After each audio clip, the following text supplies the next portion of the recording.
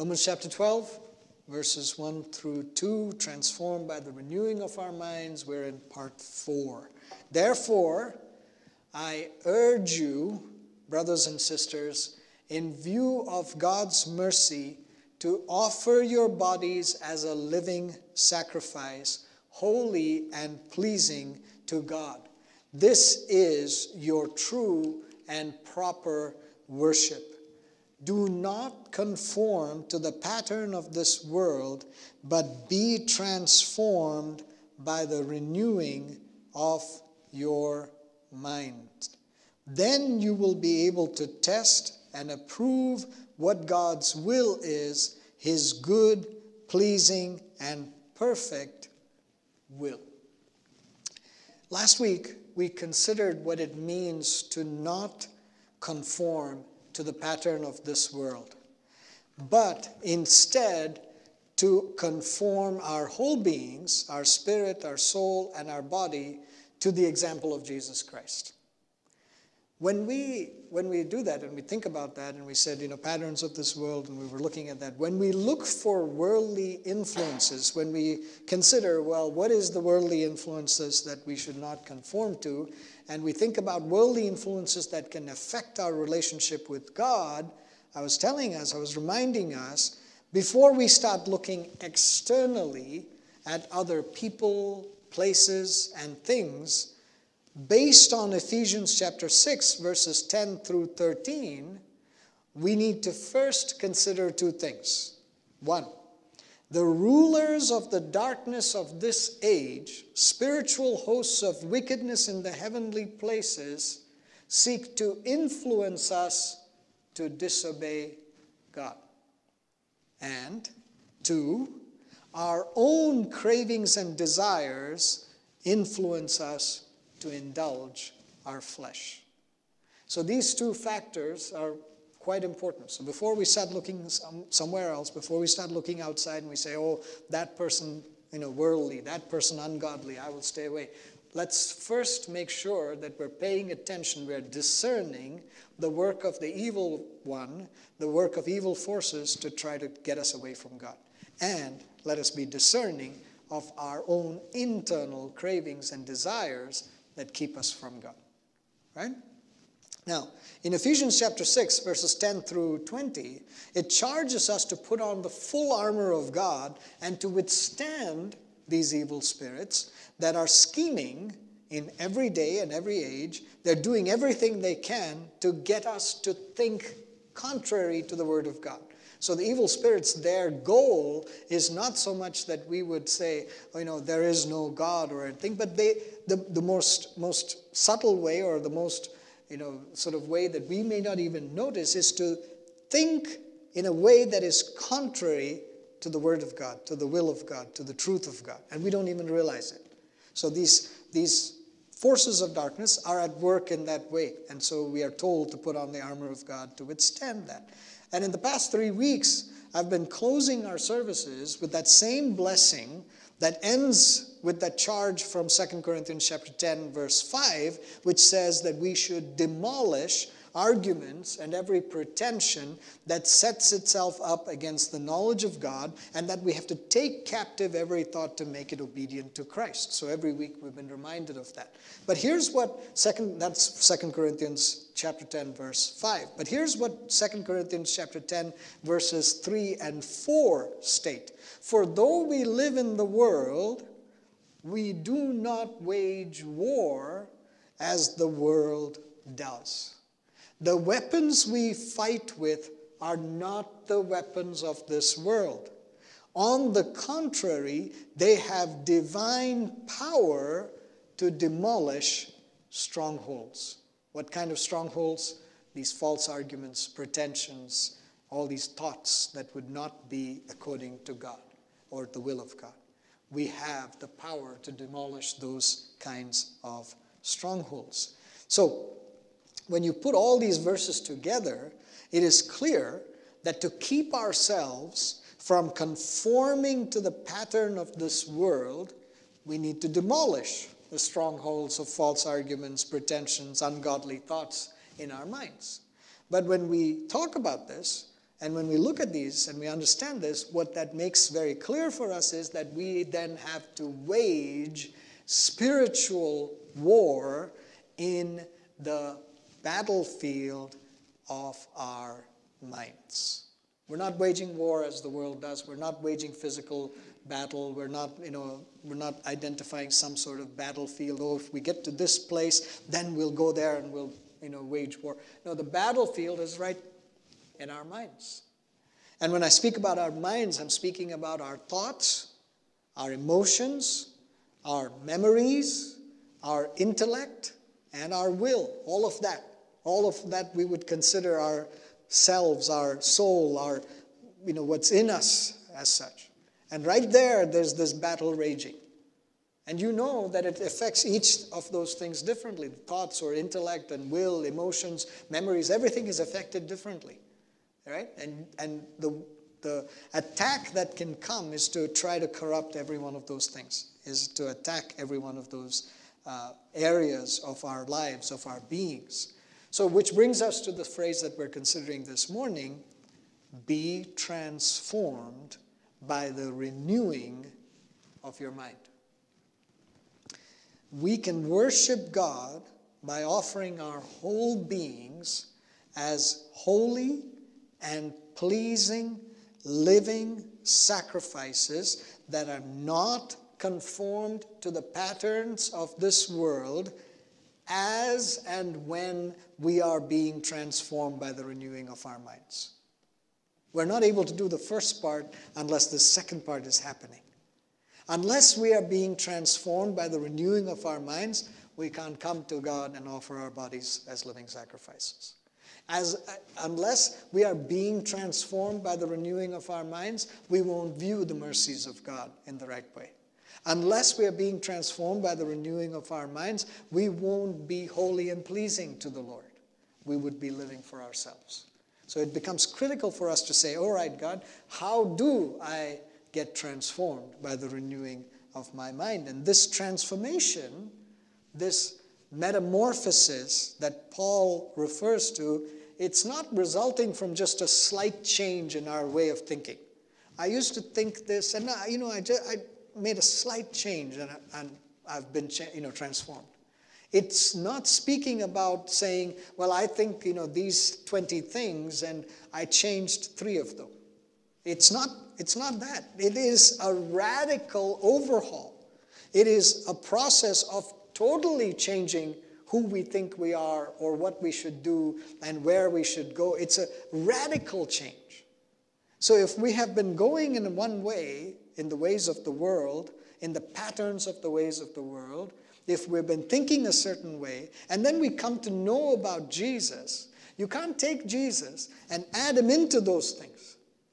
Or you just say, well, I've been doing these 20 things, I'll take out these things, and here, I'll just insert these things from God, these things from the Bible, these things that speak of Jesus. I'll just add it in, and I should be okay. It's a radical change where our entire mindset, the way we look at things, the way we consider things, the way we think about and we live changes radically.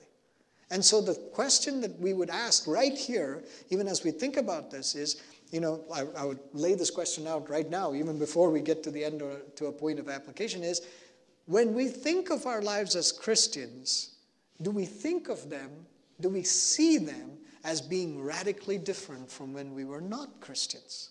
Now, you may have grown up in a Christian home. You may have grown up hearing about Jesus and knowing the truths about Jesus for all your life. You may have grown up singing these songs and going to a church and doing all of those things.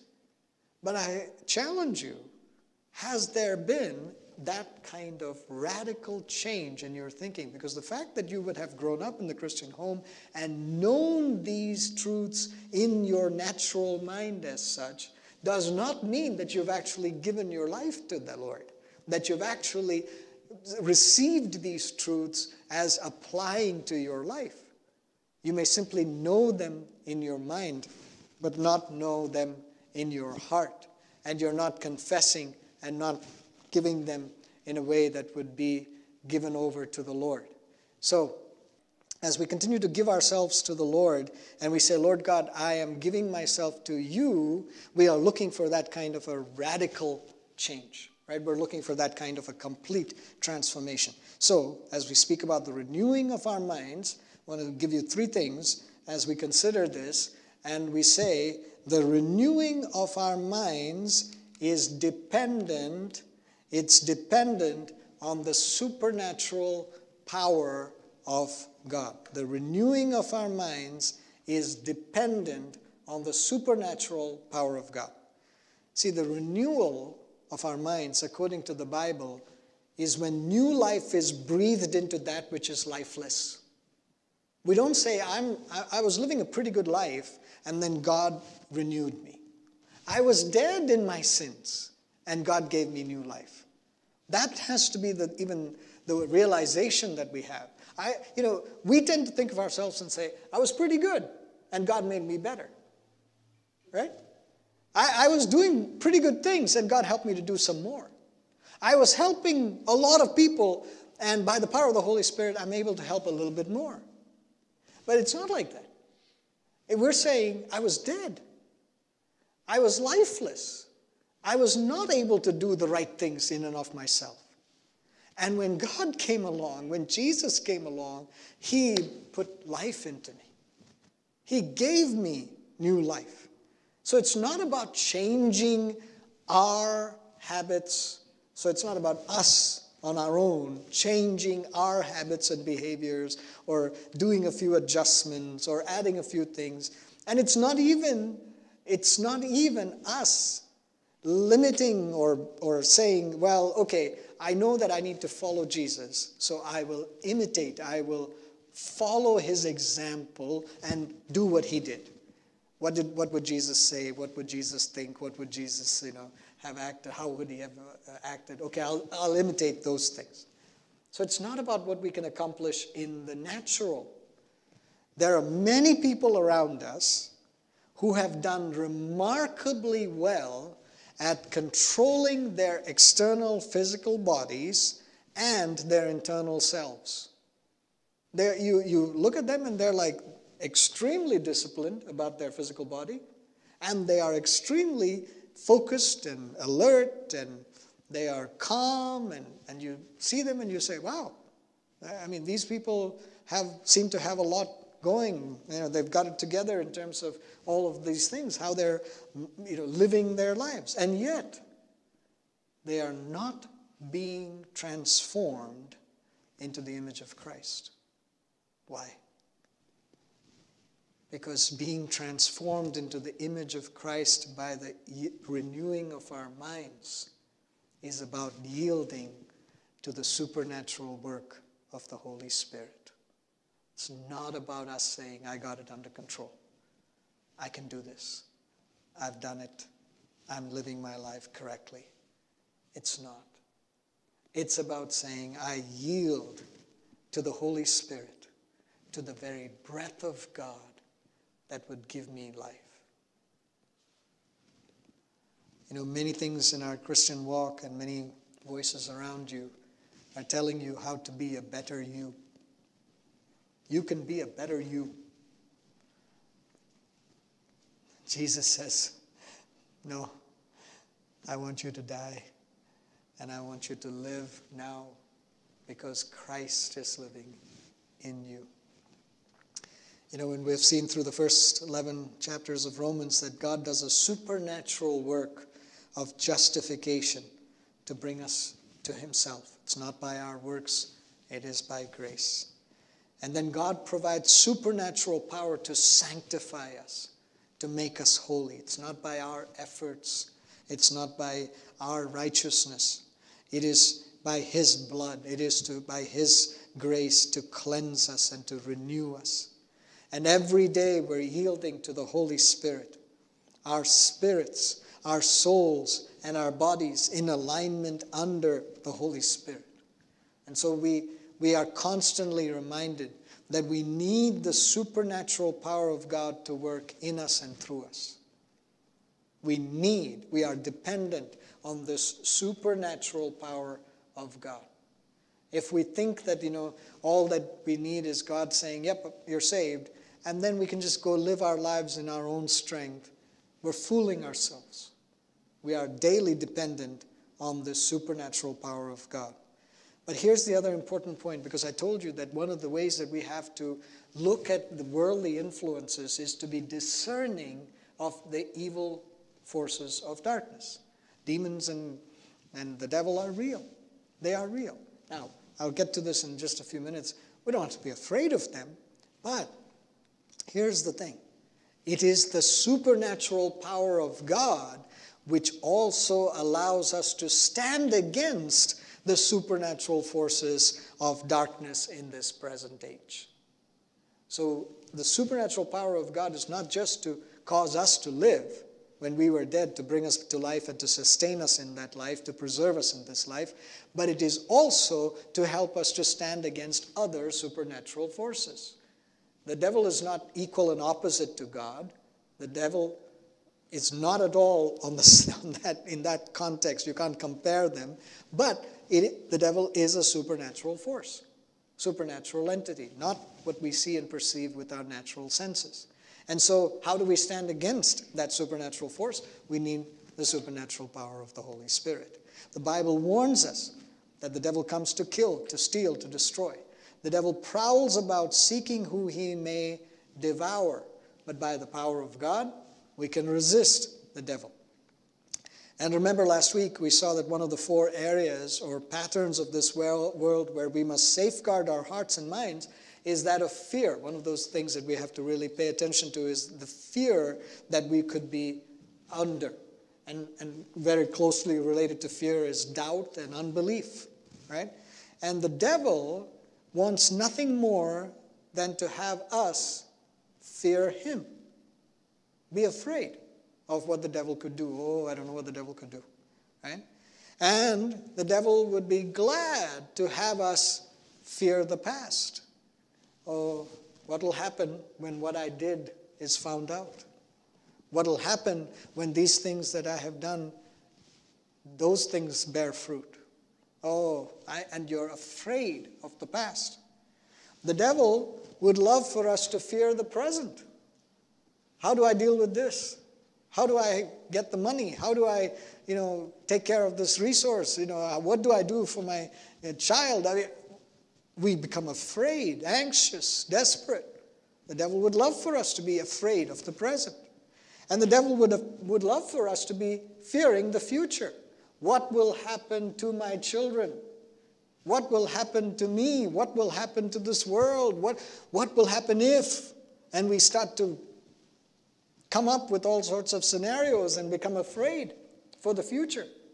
So the past, the present, the future, all of this, the devil would be glad to have us living in that kind of fear. And if we're constantly afraid of what the devil will do, if we're nervously looking for a demon behind every bush, if we're afraid of what people will say, if we're anxious about our provisions, our protection, and our purpose, we will become paralyzed by fear. Fear will stop us. Fear will keep us. We'll be afraid of attempting anything for God out of fear of doing the wrong thing, or that it'll make us a target for the devil. If I just don't do anything for God, then the devil will avoid me. He won't bother with me. But if I do something for God, the devil will come after me. And we get these fears that will cause us to not be doing what the Lord does or wants. But we must be renewed in our minds. We cannot think of our weaknesses or lack. Instead, we think of our omnipotent, all-powerful God. We don't know. We don't think of what we don't know. Instead, we think of our omniscient, all-knowing God. We don't think about where the devil will attack us from. Instead, we think of our omnipresent God who covers us entirely in him. There's nothing that can come against us, whereas if we're covered over in him.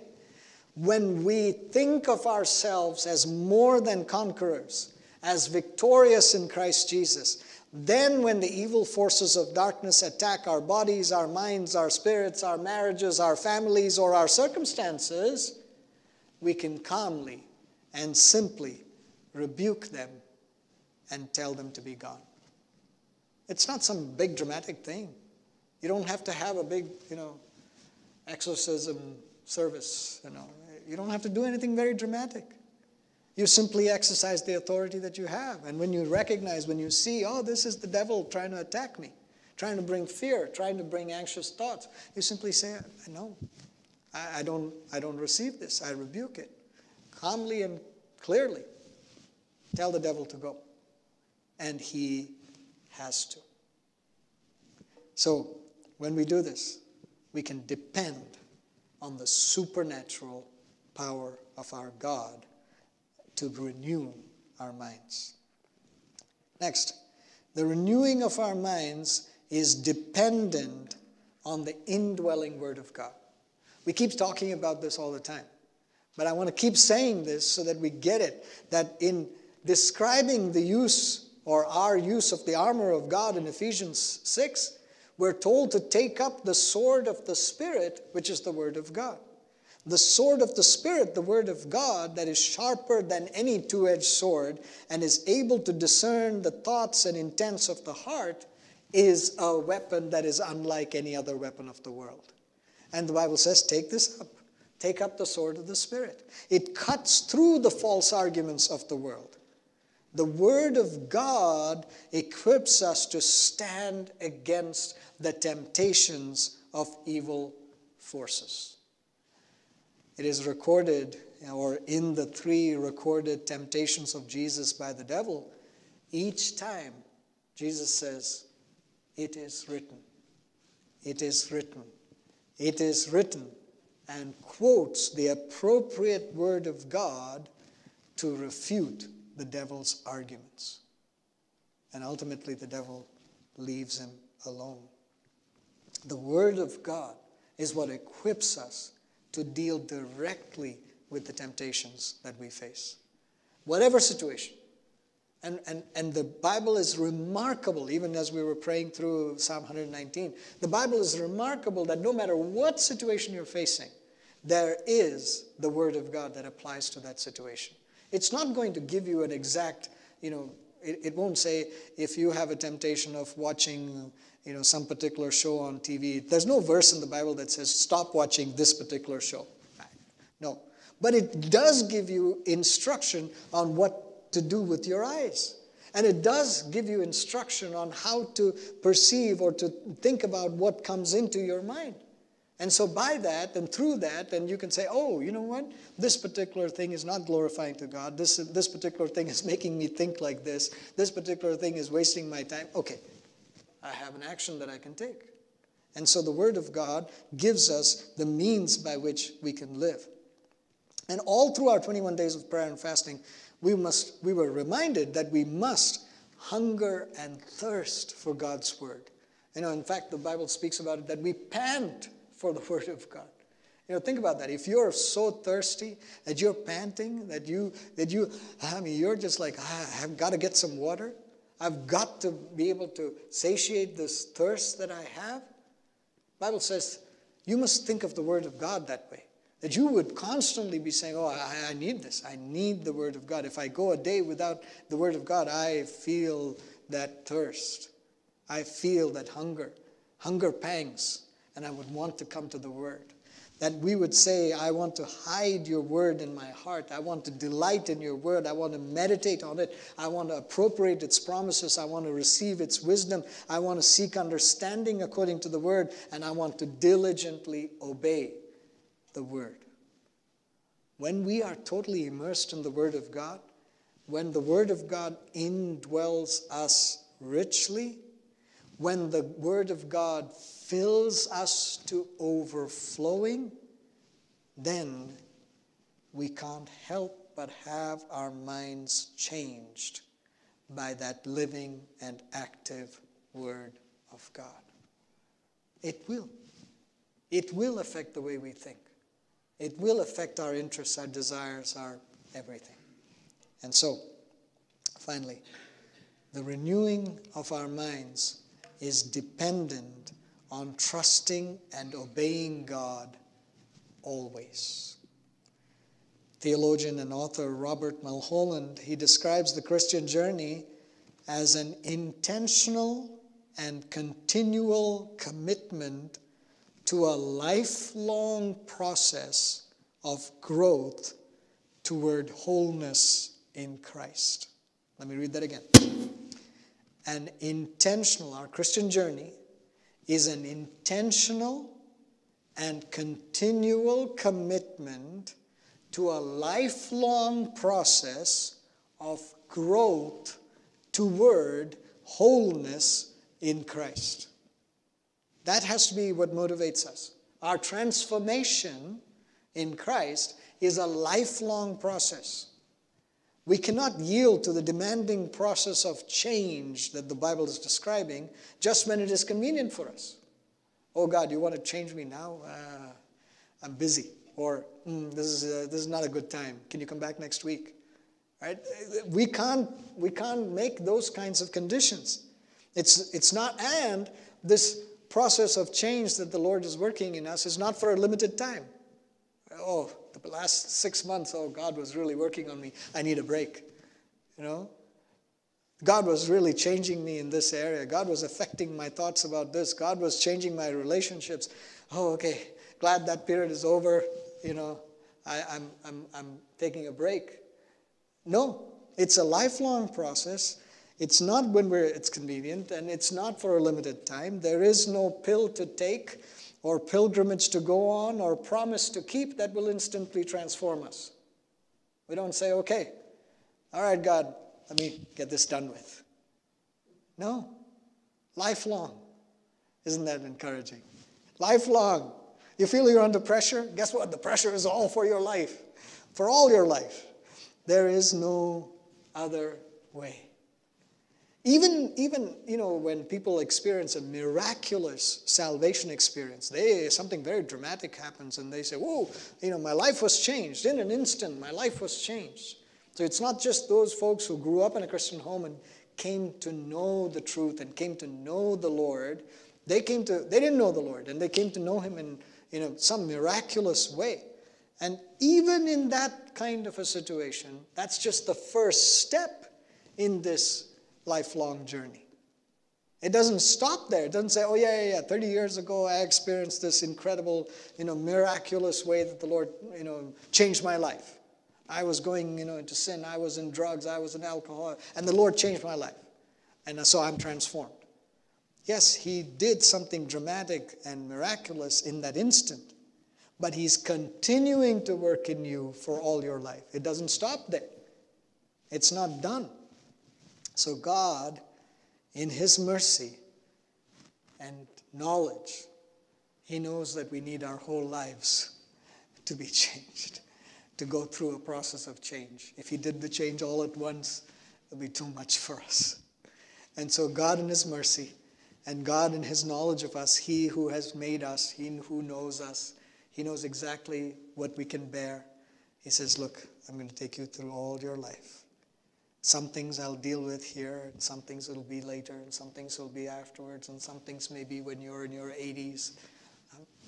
But I'm going to keep changing. And some things you may have had for decades, and some things you may have had only for 8 days. But I'm going to keep changing. I'm going to keep transforming. I'm going to keep working in you. When we believe with our hearts and confess with our mouths that Jesus Christ is Lord of our lives, we are committing to being shaped, molded, conformed, broken, and reformed for the rest of our lives. We're saying, God, for the rest of my life, do this work. And that's not easy. It sounds simple to sing or to say, oh Lord, I surrender. I surrender. But when the Lord starts pruning, when He asks us to give up something that we've been holding on to for a long time, when He asks us to discipline ourselves and exercise self-control, when He tells us to be patient, when He humbles us, when He corrects us. Oh, it's not easy to trust and obey. But trust and obey we must. Trust and obey we must for the rest of our days, so that this lifelong process of transformation is not delayed or aborted, cut short. Rather, that we would say, Lord, for all my days, whether I live on this earth for 50, 60, 70, 90, 100 years, for all my days, let your process continue. Let your process continue. We trust and obey so that the perfect work of God in us is fulfilled. Since our transformation process is a lifelong process, sometimes the changes are imperceptible to us and to others. God is changing, but you can't even see it. You're not even really conscious of it. And we are so used to quick results that we become discouraged when that besetting sin does not seem to be broken or removed, when the spiritual attacks don't seem to ease up, relentless spiritual attacks, and when the answers to prayer don't materialize. We're like, lifelong change and all that, yeah, but I don't know. I don't know if this is working. I'm not sure. And that's why we must trust God for who He is and for what He has promised. We have to say, Lord God, I don't even see the change. Nobody around me is seeing the change. But I got to trust you. I got to trust you, and I got to trust your word. When you said you would do this, you will do this. And so I trust you. But it is also the reason, because we can get discouraged, because these changes are imperceptible, because we may not notice it for ourselves. You know how you don't notice your child growing? You don't notice it. And then you meet somebody else and they say, wow, your child has grown so much. And then you look at the child. Oh, yeah, that's true. We don't notice it ourselves sometimes when change happens. You know what we need? We need the fellowship of the saints. We need the fellowship of believers who can stand with us, who can encourage us, who can say, oh, I see the work of God in you. I see the change that's taking place in you. I see the Holy Spirit at work in you. I see how He's doing something in your life. Oh, you're not the same person that was here a year ago. You're not the same person that I knew a month ago. I see God doing something in your life.